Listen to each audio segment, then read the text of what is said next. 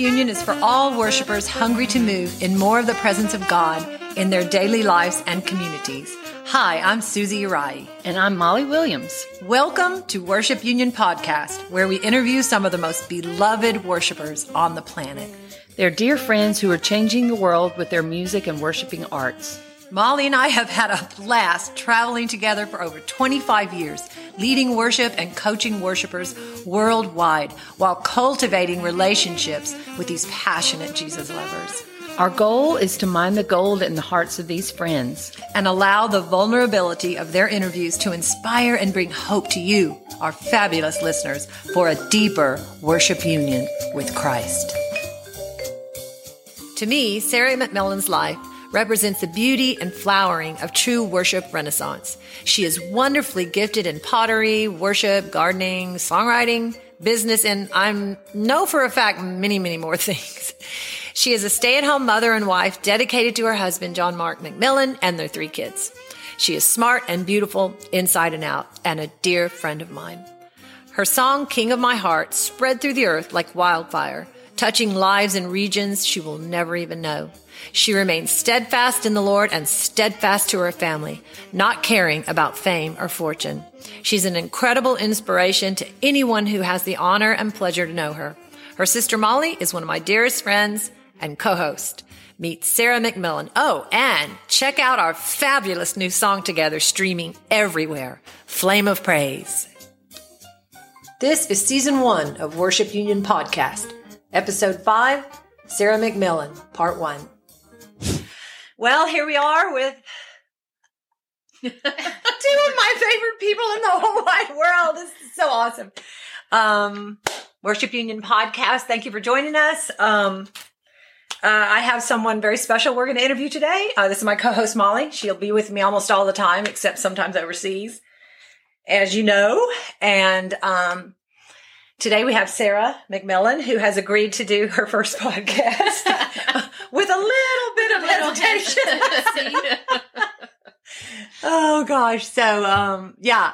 So we've been together a long time, all 3 of us, actually. Molly introduced me to Sarah shortly after I met her at their house in Georgia, where we went. And the first time I saw Sarah, I think I was outside by Molly's mom and dad's swimming pool. And I was excited because she was like, you can't wait for you to meet my sister. And, yeah, she's very special. I was listening to something on the way here about pressure, and it said the real meaning of pressure is like a gem, and the pressure makes you precious. Mm-hmm. So I was like, these are these 2 women for me. And we've been together long enough to see all of the pressure in our lives making us precious. I'm including myself because I consider myself precious too. But we're talking about Sarah and I'm sorry, we say Sarah. We used to call her Sarah, but South Georgia, but her name is Sarah, and how precious she is to us and many other people. So we're just going to dive in and talk to Sarah about her life. And I just want to start with what season this is in your life, and tell us a little bit of what it's looking like right now. Well, first of all, I don't think that was the first time we met. Oh, yeah. Well, I'm trying to remember. I thought it was. I think did you come up here? No, it was when you were moving from the little house, and you brought me up there to help her move. Right. And that's where I met you. To that little cabin where Rick wrote the book. Yes. You're kidding. Yeah, you were moving into the box house, and Molly, you oh brought me my up to help gosh, you were like 20, because you were like 22 or 23. I was 23 and 4. I think I was 2021. Yeah. A lot happened in that time. It's hard to remember. I wish I had been more of a journaler now, because there's years I'm like, did I do that in 2003 or 4? I have no clue. Well, I do that too, and I journal every freaking thing in my life. So. Yeah. I never have. It's hard to remember. It is. Anyway, the season I'm in right now, I'm mostly a stay-at-home mom, and which it's. I know that sounds whatever, but it keeps me very busy. And, but then also I help John Mark with, the business side of what he does. That's what I got my degree in, and sometimes that helps me a little bit. Didn't even know that. Yeah. And then kind of a creative sounding board for him, I'd say. Or every kind of sounding board. Every kind of sounding board. Whatever it needs to mark as a verbal processor. A reluctant sounding board. I'm also what I would call a seasonal potter. So, I don't do it all the time, but there'll be just times that I'm in the studio every day making stuff and work all day. And actually I'm doing that right now. Summer's coming and it's hard for me to work when my kids are home. Right. So I'm just trying to cram it all in. And, I've also I've had a couple of surgeries the past few months and that made it hard to work. So now I'm feeling more like myself and I can work again. And I think I'm happiest when I'm able to do that. And then what else? Oh, and also spending a lot of time. My dad is fighting cancer right now, so I spend a lot of time going back and forth to doctor's appointments, and just taking care of him and making sure we all know what's happening. Taking care of our wonderful yes, whom everybody loves. The doctor going. Yeah. Sister. Someone needs to talk to all the doctors so all the doctors are on the same page. So I want to do that. And so that's that really takes good, up a lot of time too. I mean, a lot. Mm-hmm. A lot. I know a little bit about that. Yeah, with your mom. Yeah. Wow. Okay. That's, so lots of little hats. It's it's interesting because it's a joyful, super joyful season as well as a super grieving and sadness season in many different ways. So all the processing, all the feelings. I was listening to a thing about that on my way here. So I'm like thinking, wow, all of that at once. That would require some time to process. Yeah. So and do that. Yes.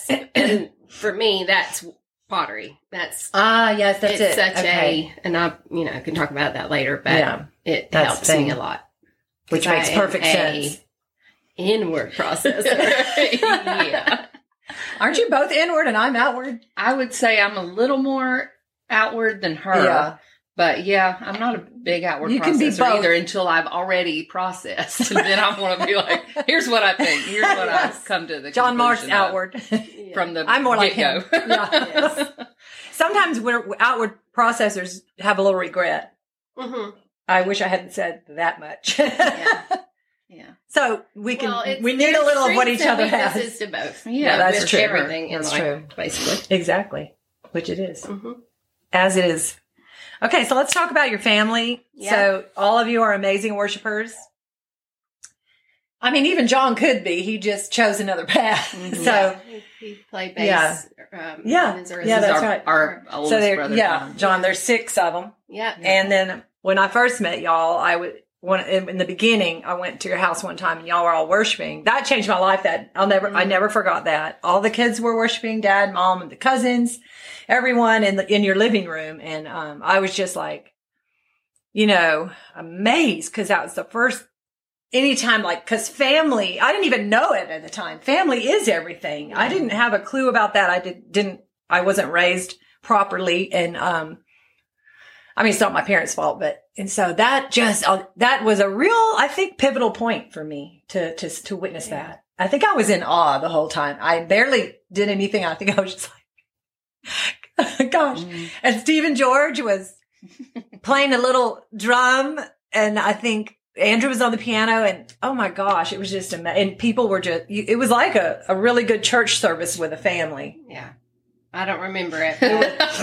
I have a vague memory, but it's, what's your memory? We didn't grow up just singing together all the time. No, we did it. I think at that point y'all were doing that once a month or something. Maybe. Could have been. This is 20-something years ago at this point. Yeah. But we did grow up, every Sunday we would go to my grandma's and have lunch over there. And we grew up, I would play piano and all the cousins and stuff we would sing. Not all of them, but Aaron, Anna, Sarah. Right. We would all kind of... Molly was bossy in her singing. You're going to sing and you're going to sing harmony. Here's your part. Don't get off. like that. Yeah. Exactly. Haven't changed much. Yeah. I mean, yeah, because it was, that was our little outlet. It was our entertainment. There were, growing up in the 80s, it was a big family. Not a whole lot nothing to watch do. and no iPad. So that's what. That's right. Yeah. Well, many a lot of stuff has changed. Yeah. So if you can remember, how did you all get started in this type, that's how we met, was through this kind of worship. In this kind of worship, we're saying, we're talking about the Holy Spirit flow worship and good songs in between and whatnot. Or actually good songs and in between that, Holy Spirit, following the Holy Spirit. That's what brought us together. So how did your family? I would put it back to our daddy. Mm-hmm. Because he is a passionate person. He has a special passion for God. Mm-hmm. And, that shows up in music, but just in general, he just had a passion for the Lord, and that influenced us. He loves Jesus. He always loved worship, even when we were little. And he can sing. Yes. We grew up listening to Keith Green, Second Chapter of Acts, and a lot of Larnell Harris, all these people that my dad loved. Yeah. And it, has just stuck. Yeah. And he loved that about us. He would love, I remember him loving when we would sing, and I grew up, like, if I felt the presence of the Lord, I would start dancing. This is when I was little, like 7 or 8. And Daddy loved that. Mm-hmm. And, it was formational for us. Totally. And then they took us places that, like, back in those days, it was like 90s. Mm-hmm. By that time, and revival was in different places. Renewal was happening everywhere. Renewal, whatever you want to call it. And, they would drive us places and, all that to just Brownsville was, Brownsville and Statesboro. I tried to go to Brownsville. It was formational for us. Yeah. And then when Morning Star was happening, they brought us to. They went to. It was conferences. Jacksonville, I think. Yeah, and both of my parents were very. My mom was very influenced. They were both very influenced by what was going on at Morning Star, and brought us to conferences. That just being able to be yourself and express yourself, and wow.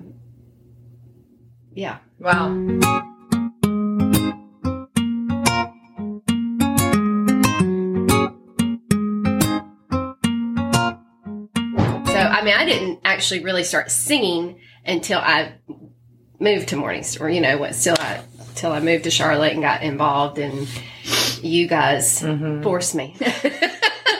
She forced you. Well, no, I probably did too after I heard you. You did. After I heard you. And then I started. You were dancing, and that's yes. I was dancing. I started singing a little bit with, like James Duke. We would play at the the school, mornings in the school, and he would, I could barely play, and he would play for me, and and that's where I kind of like got my, got my sea legs. Yes, like figured singing out legs. that I could, so yeah. But we all, there's 6 of us. We've all had our own path and journey in it, and some are like skilled and trained, and some are not, and some are doing it for a living, and some are not. Mm-hmm. And anyway, I remember too when you first came, you weren't really singing, but you were dancing. And I remember the first time I saw you dance, it was Molly. It was always saying, "You wait till you see her dance." It's not even like, this is going to sound not building up, but it wasn't like it was totally professional, but it wasn't. But it was. You did take ballet girl, and it was beautiful. But it was just something really, precious. Yeah. It was very special, and many other people that were there. I remember those early days. Every time you danced, we would cry. So I think we were just seeing. I feel like we were just seeing the Holy Spirit on you, and it was connecting. And I think that's really special. I mean, I don't think there's a lot of people like that dance. I think it was, we were seeing what she was feeling on the inside coming out of her, and people aren't that vulnerable. Right. You know, and so when you actually see it, it, you know, melts you if you have that vulnerability is what true worship really is, though. Exactly. And that's why it would touch us, because that's the meaning of worship in spirit and truth. Truth means vulnerability. Yeah. And I mean, I didn't know at the time, just now, I mean, now I understand what I was seeing, but at the time we were just crying, and it was like, and you were never like, and you're still this way, one to promote yourself or go, oh, I'm going to dance, or you're always hidden, kind of a mystery.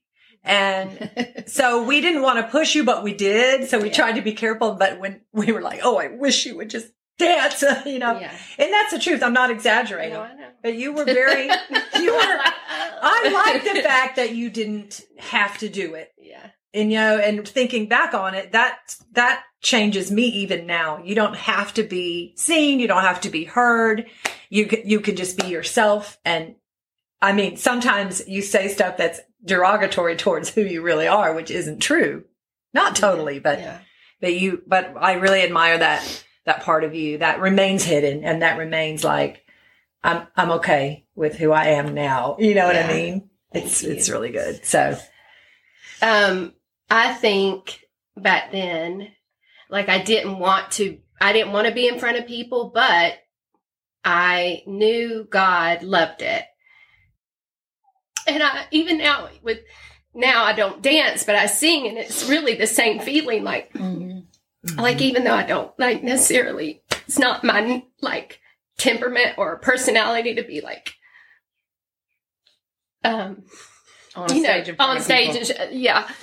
But when I'm there, I feel myself. I feel like my true self. Wow. It's like, I feel so connected to the Lord. And I always tell people, like, wear your heart on your sleeve.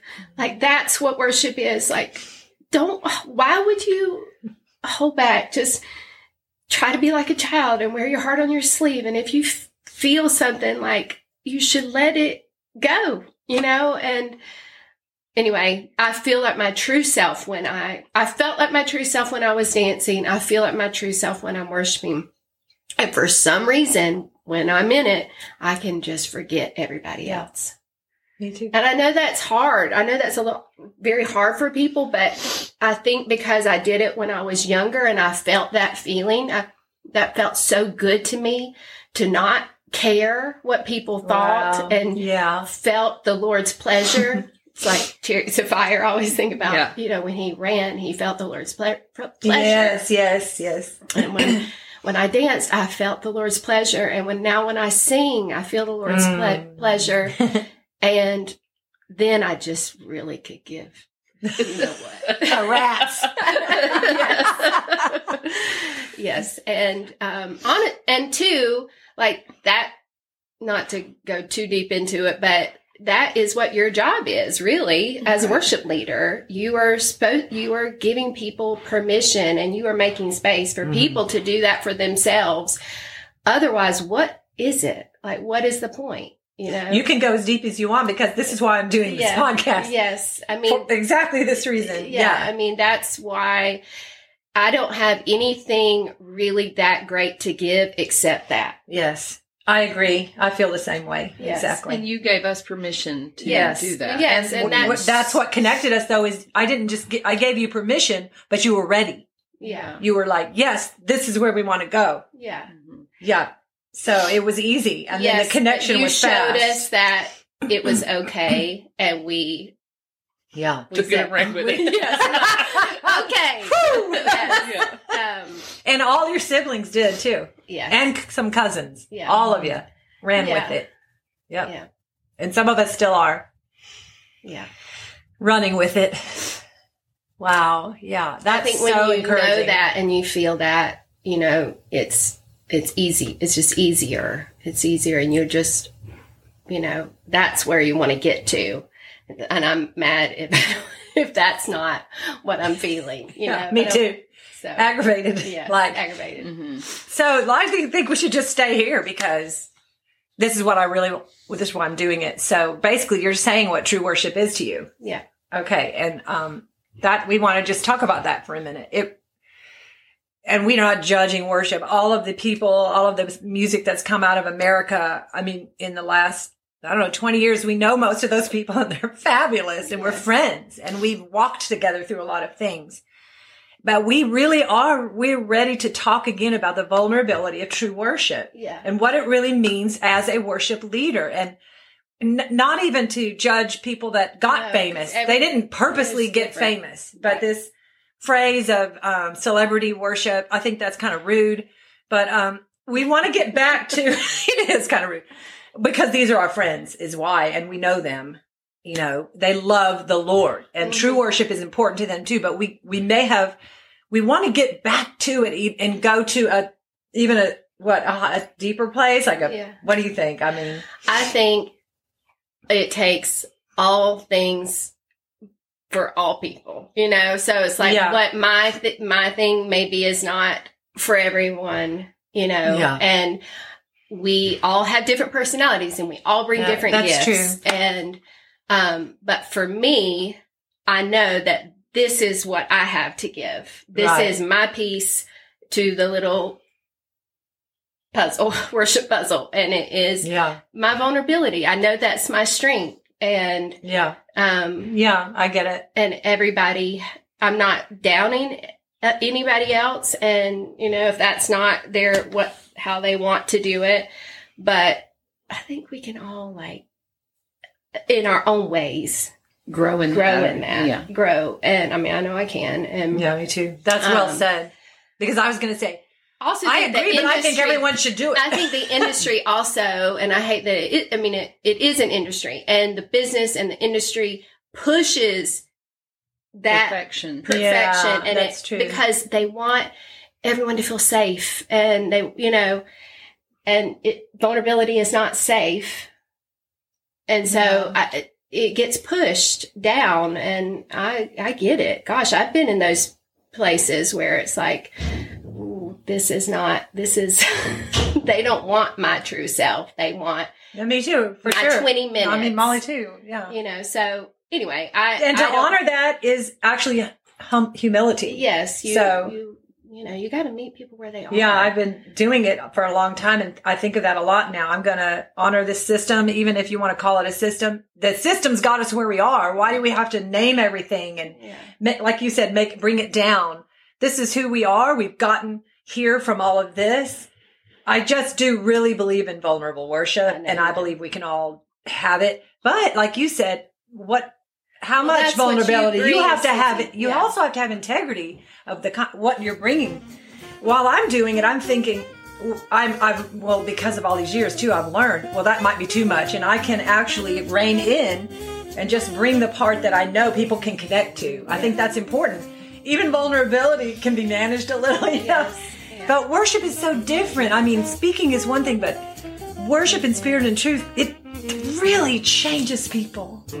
It really helps them see, hey, or I can do this, or hey, I'm in touch with something now. And what I'm learning now is to even stop and say, maybe you're connecting with Jesus for the first time. Let's sit for a minute right here. You know what I mean? Just really honoring what's happening in the moment. Because of what I do, it's going to be a little more, of course, the only places I go, they're going to want that. So just learning, but everything you said is so right and so real because everyone is so different. Yes. And I feel like we should honor everywhere we go, honor whatever they are in the process of doing in their fellowships or gatherings or whatever. Thank you all for tuning in to Worship Union Podcast. We hope sharing our hearts brought more passion into your hearts for true worship and healthy worship lifestyle. If you're interested in finding out more about Worship Union, check out our website in the show notes where you can meet the team and customize your coaching. Until next time, live on fire.